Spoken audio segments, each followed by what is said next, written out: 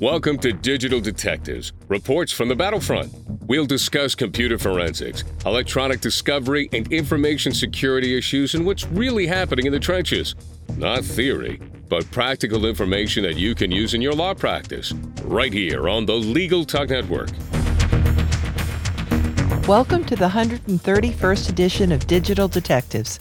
We're glad to have you with us. I'm Sharon Nelson, president of Sensei Enterprises, a digital forensics, managed cybersecurity, and managed information technology firm in Fairfax, Virginia. And I'm John Simic, vice president of Sensei Enterprises. Today on Digital Detectives, our topic is the SANS Institute and Cybersecurity Careers. Before we get started, I'd like to thank our sponsors, PINow.com and CaseFleet. Today our guest is Rob Lee, the Chief Curriculum Director and Faculty Lead at SANS Institute. Rob runs his own consulting business specializing in information security, incident response, threat hunting, and digital forensics. For more than 20 years of experience in digital forensics, vulnerability and exploit discovery, intrusion detection, prevention, and incident response, he is known as the godfather of DFIR. Rob co-authored the book Know Your Enemy, 2nd edition, and is course co-author of FOR 500, Windows Forensic Analysis, and FOR 508, Advanced Incident Response, Threat Hunting, and Digital Forensics. It's been way too long, Rob, and great to have you back. Thanks for having me. Really happy to be here. Thank you. Well, why don't we start, Rob, by having you tell us a little bit about the SANS Institute, because I'm sure there are people listening who don't know what it is, how it's organized, what it does, how long it's been around, whatever you think might be important to know. Yeah, no problem. So I've been working with the SANS Institute on and off for about 20 years. The SANS Institute is primarily a training organization that focuses on not only training, but research and community development. We have a lot of free resources, capabilities, but what we're mostly known for is our training curriculum. My previous role had me lead the digital forensics and incident response curriculum, but we have the offensive operations curriculum, leadership management, blue team operations, and of course, new to cyber, in addition to our brand new curriculums, industrial control systems and cloud. So, as with the growing information security world, we are trying to keep pace with all the new capabilities out there and threats that are potentially involving organizations, and, really having training for both of those in the expert side as well as those brand new to forensics. Now, the interesting thing about SANS is that those who author for SANS are full-time practitioners. No one's a full-time instructor. We don't hire our instructors. They're all 1099s that basically we find through our summits. Each curriculum holds a summit, or inviting people to come author and teach their courses. And usually, most cases, those individuals who are teaching the course were practicing the stuff they were teaching the week before out there in the field. And we have over 100 instructors and almost 70 courses now at SANS, basically really trying to teach organizations and individuals best practices. And, we update our courses so frequently that many people are shocked, that some of the latest attacks that just came out weeks ago are in courseware a few days later, trying to talk about the relevance and, how those attacks could potentially impact their own organizations. Well, Rob, you touched a little bit on it, but can you go into a little more detail about how people generally get involved with SANS as an instructor? And I'm really curious as to how did you get involved yourself? Well, yeah, that's a great question. So there's several different ways to get involved with the SANS Institute as an instructor. In many cases, the way I was finding instructors is we would see someone, with a particular set of expertise and skills. For example, Eric Zimmerman, took one of my classes, and he and I just started chatting, and, found out that he was actually, extremely decent already at the material. And I said, why aren't you teaching this? And, started, bringing him in, seeing if he wanted to start teaching. And of course, Eric Zimmerman's well known for the easy tools, Eric Zimmerman tools that are out there, free utilities in the community, and also help, partially funded by the SANS Institute. So that's one way. We find a person, we know a person that we see out there. Another way is that we, someone who certifies through our GX certification program, those the highest scores out there are invited to apply to be an instructor. And we go through a rigorous vetting process that helps identify these candidates that are out there. And of course, we have go to third-party events. We also host our own summits where we have speakers, we potentially talk about different, techniques and new challenges that they've encountered out there. And in many cases, we'll find someone who's interested in teaching through that mechanism. Now, to teach for SANS isn't like, hey, we identify you, we throw you in front of a classroom. We go through a rigorous vetting process and training process for every instructor until they finally become certified. In many cases, it takes over a year and a half to develop a full-time instructor at SANS, meaning that they're fully certified, that they could teach a class solo by themselves. And, because of the, how in-depth our material is, we want to make sure that, for someone who is, signing up for our courses, they know what they're doing, that they've been taught the best teaching practices that are out there, and also they're experts in the field and they have a passion for doing it. You could tell, really bad instructors, they don't have that, presence in the room. They're not invigorating the people. They don't love the material. And that can't happen at SANS. We basically really go out of our way to make sure those we put in front of the classroom are the most engaging teachers and instructors out there, because they're practicing it, but then they love teaching others the same material, really building up the community. It's kind of daunting that you say that you have so many courses, over 70 of them. I know a lot of folks look around to look for some kind of training. If they were to look for SANS training, how would you recommend that they proceed? How should they make a decision on what to take? I mean, typically, and here's the thing I always tell people, it's like right now, especially in the information security field, if you're just starting out, we highly recommend you got to learn the fundamentals. It's almost, there's a lot of echoes back into both the legal profession in addition to medical professions, is that you need to understand the fundamentals, how law or, biology and, core medical, techniques work. And then you become more focused. You take your focus areas that you become a practitioner in, saying whether it's family law, criminal, or whether you're going to go down and say, hey, I'm going to be a foot doctor, or whether I'm going to be an OBGYN. These are specialization fields. And the same thing happens in the information security community. What I found is that because of the rapid advancement of technologies that are out there, that, almost immediately after you learn some of the fundamentals, you're going to probably need to start specializing. And specializations occur within the different curricula that we now have, whether you are going to go into digital forensics and do investigations, whether you be for law enforcement or doing incident response, whether you're doing SOC operations and moving into blue team operations, whether you're going to become a cloud expert. Each of these have its own really in-depth niche areas that you would start to focus in on. And those, we also have beginner, intermediate, and advanced courses in each one of those fields as well. Where we usually see the mistakes of individuals is they bite off more than they could chew. They choose a class that's more advanced than they're able to understand at that point. And I really tell people, it's like, really make sure you have the fundamentals down before you decide to go to niche. If we say a course is advanced, it is advanced. It is a sink or swim, breathing down the water from a fire hose level of material that's going to be thrown at you. And we really try to, invigorate that through hands-on exercises. But even with those hands-on exercises, if you don't have the fundamentals down, they're going to be, extremely daunting. For example, in our reverse engineering malware course, you need to know a little bit of coding in order to reverse code. These are some of the things that, we don't stop and say, let's teach code, writing in order for you to reverse code analysis. We're expecting the prereqs to be met before someone sits the class. But, really, size yourself up and, have an understanding of where you actually fit. If you're just starting out, intermediate, and starting to choose your niche area, or if you're advanced and really trying to get a focused specialization at that point. I think that's going to be one of the best tips that a lot of folks who think they want to go into cybersecurity are going to hear in this podcast. Oh, yeah. Wait a minute, Rob. It's not point and click? Oh, it could be. There is a lot. There's a lot of point and click interfaces out there now, thanks to the vendors. But you still need to understand what it's telling you. Yep. Well, Rob, I'm sure a lot of our listeners are going to be surprised that there's more than 500,000 cybersecurity jobs that go unfilled every year, according to the recent stats. Why do you think that is? There's not enough. There's too many positions, not enough people. And it's such a growing field, and it's growing wider. I mean, you take a look at, for example, cloud. Everyone, because of COVID, has shifted a lot of resources and capabilities into the cloud away from their, brick and mortar old office spaces.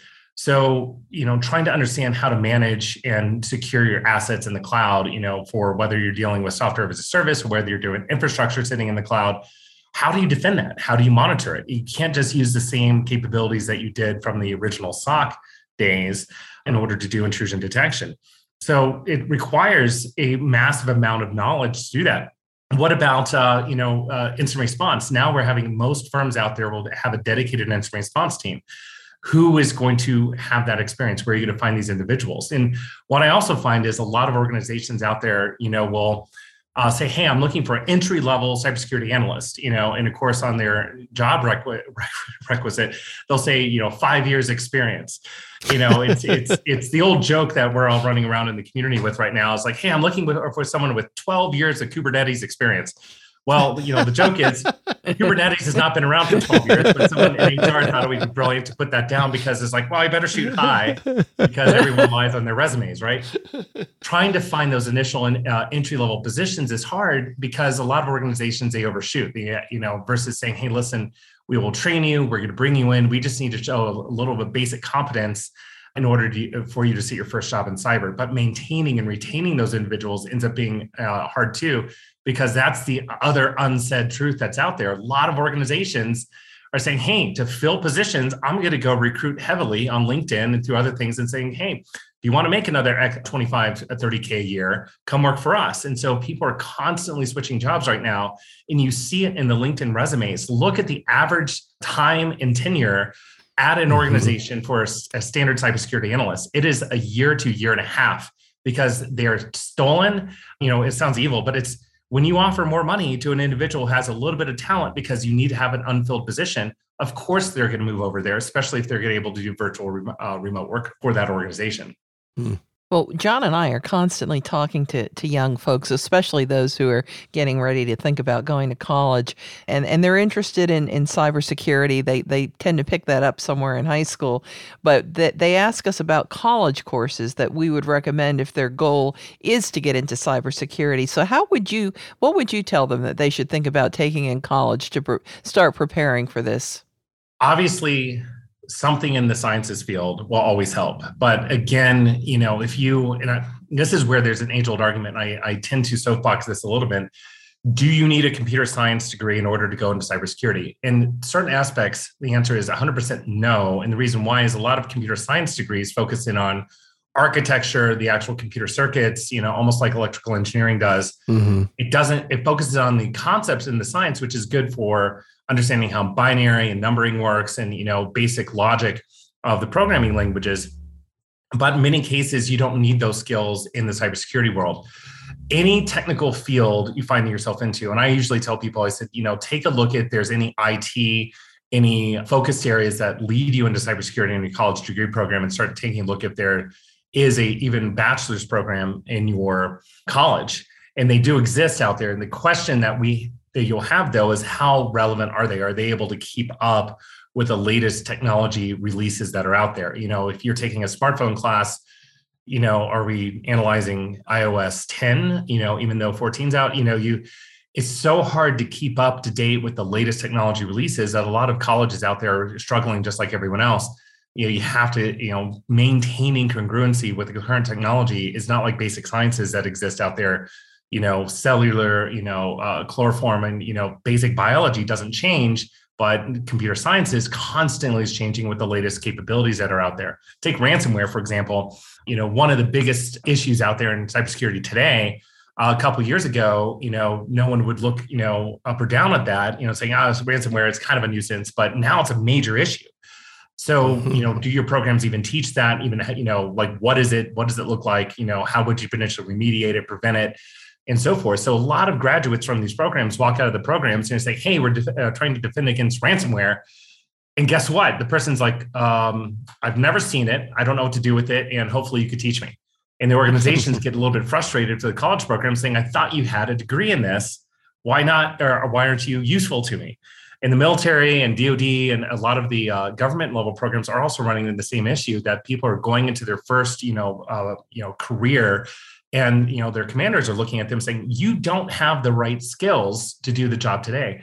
And that's one of the things that's frustrating out there for a lot of people in it. You'll get the basics, and that's why you should go to college. Get the basics, but understand what you're signing up for is constant learning from this point forward in your life. just like those in the pharmaceutical fields and everything else. Like what you knew yesterday is completely antiquated today. You need to constantly be ready to open up the book, crack open your own research, learn and dig into the binary yourself in order to maintain your own skill sets. No one else is going to do it better than you. And you cannot simply rely on the educational programs out there. Even though they're from the SANS Institute, I always tell people this is like, your learning shouldn't stop with what's on paper here. It doesn't mean you're done. It doesn't mean I've learned Windows Forensics. I'm now, a Windows Forensics expert. It means that just wait 2 months until the latest patch upgrade occurs, and you're going to need to learn it again. Everything might change. Mm-hmm. And it's this constant cycle of frustration and trying to stay ahead of it, and frustration trying to stay ahead of it, that, someone entering in this field, either they love it or they hate it. If you love it, then you're the type that's constantly loving to learn, loving to problem solve. And, you go back to formal education for the core aspects of it, and then come out in the field saying, okay, now it's up to me to continue my education as much as possible. Rob, I would add one more thing to the advice that I usually give them, and that is to make sure they take some writing courses, because they have to write professional reports usually somewhere along the way. They're doing security assessments, and there's a paper generated after that with all the results. They may be doing digital forensic stuff, and that involves reports and writing too. And that's what most of these college students seem to lack, is a real writing background, especially professional writing. So I think that's one important thing for them to have. Would you agree with me? Oh, totally. Writing. We actually, SANS has a writing course written by our own Lenny Zeltzer for that reason. And it is a part of our graduate and undergraduate programs we have at SANS as well. It is a important skill. And, again, you're easy to sit there. I don't need to write. I just need to know how to code. But even if you're a coder, being able to document and write, how to use your programs is essential. And not only that, presentation skills too, to be able to stand up and to be able to describe a problem, how you solve a problem, how you move forward through a problem. A lot of people end up not moving forward in their careers because they lack both writing and presentation skills and capabilities. And so it's something I highly recommend those who are like, how do I move forward in my career? How do I become a managing director of, this, X, Y, and Z? I said, well, that's easy. I said, you need to learn how to write. You need to learn how to present, and you need to do it in a way that is, takes technical piece of information and presents it in a way so management can make a decision based off of what you're telling them. They should not be looking at you like, you just spoke about something no one understands. Take the average parent out there that heard about the Twitch compromise the past couple of days, and they're like, wait, what's Twitch? And everyone who uses Twitch right now does the big eye roll. Like, how do you not know what Twitch is? But again, that's what happens. You need to be able to explain what is Twitch in a way that people say, oh, I didn't know that existed. There's generational gaps that occur. That's a part of this. And, and one more point on this, and this is something else that, you guys might recognize, but we're now at a point in the career cycle of many people out there been doing this for 20 years. And, you end up, I call them the 20-year graybeards, gray-haired, individuals that are out there. It's like, I don't need more training. The scary part is they're the ones that, it's like they're sitting on typewriters with the word processor sitting in front of them. They say, all I know how to do is type. If they've not been back to training, if you've not been back to training, you're missing a lot. And I have done this even with some of our instructors. I said, how many of you really know cloud? And, they're like, blink, blink, blink, blink. I said, okay, guys, get into these cloud courses. Everything is, moving toward the cloud right now. If you think, because I've been doing this 20 years and everyone sees you as an expert and everyone just, yep, you're the expert. You've never failed me before. Your skills are about to turn on a dime because you're not maintaining congruency with the latest technologies that are out there. You have to go back to school. You have to go back and get a new core that's out there. Admit your frailty. Admit that you need to learn again to maintain your expertise. You can't do it on reputation alone anymore. And so there's a lot of people out there that are scared they're actually going to be asked a question as an expert, and they're not going to know the answer. So they fake it really well. But in reality, I'm just saying no one wants to see them go back to school. It's like, wow, it looks like I don't know something. You need to go back to school. We're now at that stage again. It's like the full cycle has occurred that people started out in the field back in the late 90s, early 2000s. You're who I'm talking about. You need to take more courses. I guarantee it right now. Take a course. You need to bring your skills up to date. You may not think it because you're embarrassed about it a little bit, but everyone needs that right now. Even, Sharon and John, you're probably thinking, oh my God, he's talking about me too. Yes, I'm talking about you guys here. If you don't know exactly what's going on in the cloud, guess what? You need to go take a class. No, I'm with you 100%, Rob. Before we move on to our next segment, let's take a quick commercial break. What could be more important than knowing the facts of your case inside and out? CaseFleet's powerful software makes it easy to create a chronology of each case and to track the evidence for each fact. With an intuitive interface, full text search, and built-in document review, CaseFleet makes fact management easy. Sign up for a 14-day free trial at casefleet.com/digital detectives and get 10% off your first subscription. Does your law firm need an investigator for a background check, civil investigation, or other type of investigation? PINow.com is a one-of-a-kind resource for locating investigators anywhere in the U.S. and worldwide. The professionals listed on PI Now understand the legal constraints of an investigation, are up to date on the latest technology, and have extensive experience in many types of investigation, including workers' compensation and surveillance. Find a pre-screened private investigator today. Visit www.pinow.com. Welcome back to Digital Detectives on the Legal Talk Network. Today, our topic is the SANS Institute and Cybersecurity Careers. Our guest is Rob Lee, the Chief Curriculum Director and Faculty Lead at SANS. Rob runs his own consulting business specializing in information security, incident response, threat hunting, and digital forensics. With more than 20 years of experience in digital forensics, vulnerability and exploit discovery, intrusion detection/prevention, and incident response, he is known as the godfather of DFIR. Well, Rob, as people move down the career path towards cybersecurity, what kind of certifications would you suggest they go for? Well, certifications is a great question. It really comes down to, you need to establish your core. You need to establish that, you can sit a entry or intermediate level job. And so I always go back to the core certifications that are out there, and there's plenty of them that I would take a look at. But if you're just starting out in technology, A+ certifications are amazing. It shows you, hey, you can master the technologies. Then you start taking a look at, what SANS has, our, GSEC certification or Security Essentials certification. We also have a new foundations level certification for those just entering the field. The GFACT also would help establish that. And then moving into your niche areas, I would definitely look at getting certified in cloud or incident response. As you're moving forward, certification does not mean you're a master. It means that you've mastered the core and you're able to, basically, just like the analogy I always use is, you graduated from basic training in that particular, subject area. It doesn't mean you're going to be a ninja warrior and able to handle anything, but it basically means that you're going to be able to, work your way through core problems. What are the hottest areas in cybersecurity right now? That's what people ask a lot too. Cloud and industrial control systems, by far. Those two in particular, there's not enough cloud understanding expertise, and cloud is consistently changing on a daily basis. It is, and I'm not kidding, it is a daily basis. That is something that, you have new capabilities that are deployed by the major cloud providers, and you also have to worry about all the software as a service providers.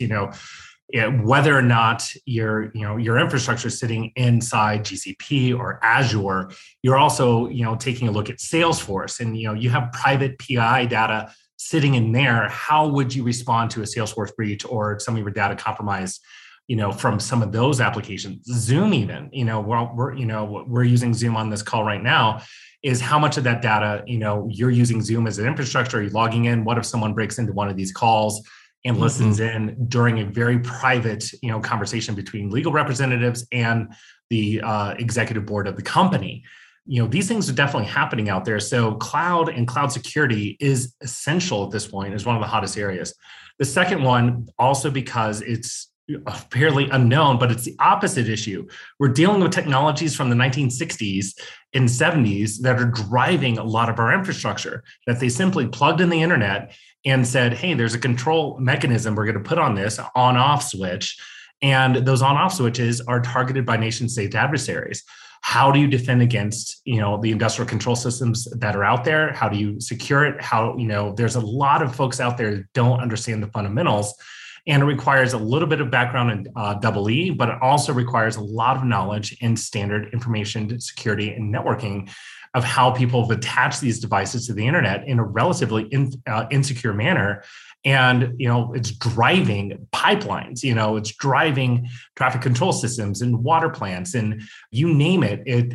It becomes almost on the scary side when you think of the implications of some of these things are potentially targeted. And we did see that this past year with the Colonial Pipeline ransomware attack that, in due diligence of not knowing how bad the breach was, they shut down the pipeline, rightfully so. But was it as a direct result of the ransomware or is it because of precautionary measures? And again, because there's not a lot of expertise out there to analyze it, guess what? You'll see organizations go full throttle and you see people like waiting in line for gas for up to 4 days after that attack. And that's not sensationalism. Everyone saw it on the news. Mm-hmm. We see a lot of things going on. We had the CSI effect, right? That brought a lot of interest into digital forensics. I know you and I experienced that early on, but there's a lot today going on in cybersecurity and a lot of interest because of movies and TV shows that make it really seem kind of glamorous. So number one, is it really glamorous? And number two, can anyone at all make it in the cybersecurity world? Well, I'll start with the latter question. I truly believe if you have a passion, you love technology, and you really like problem solving, information security or anything in information technology is going to be your jam. We, even if you started off, hey, I was a cartoonist for Marvel Comics and I decided to get into information security, I've seen people make that transition.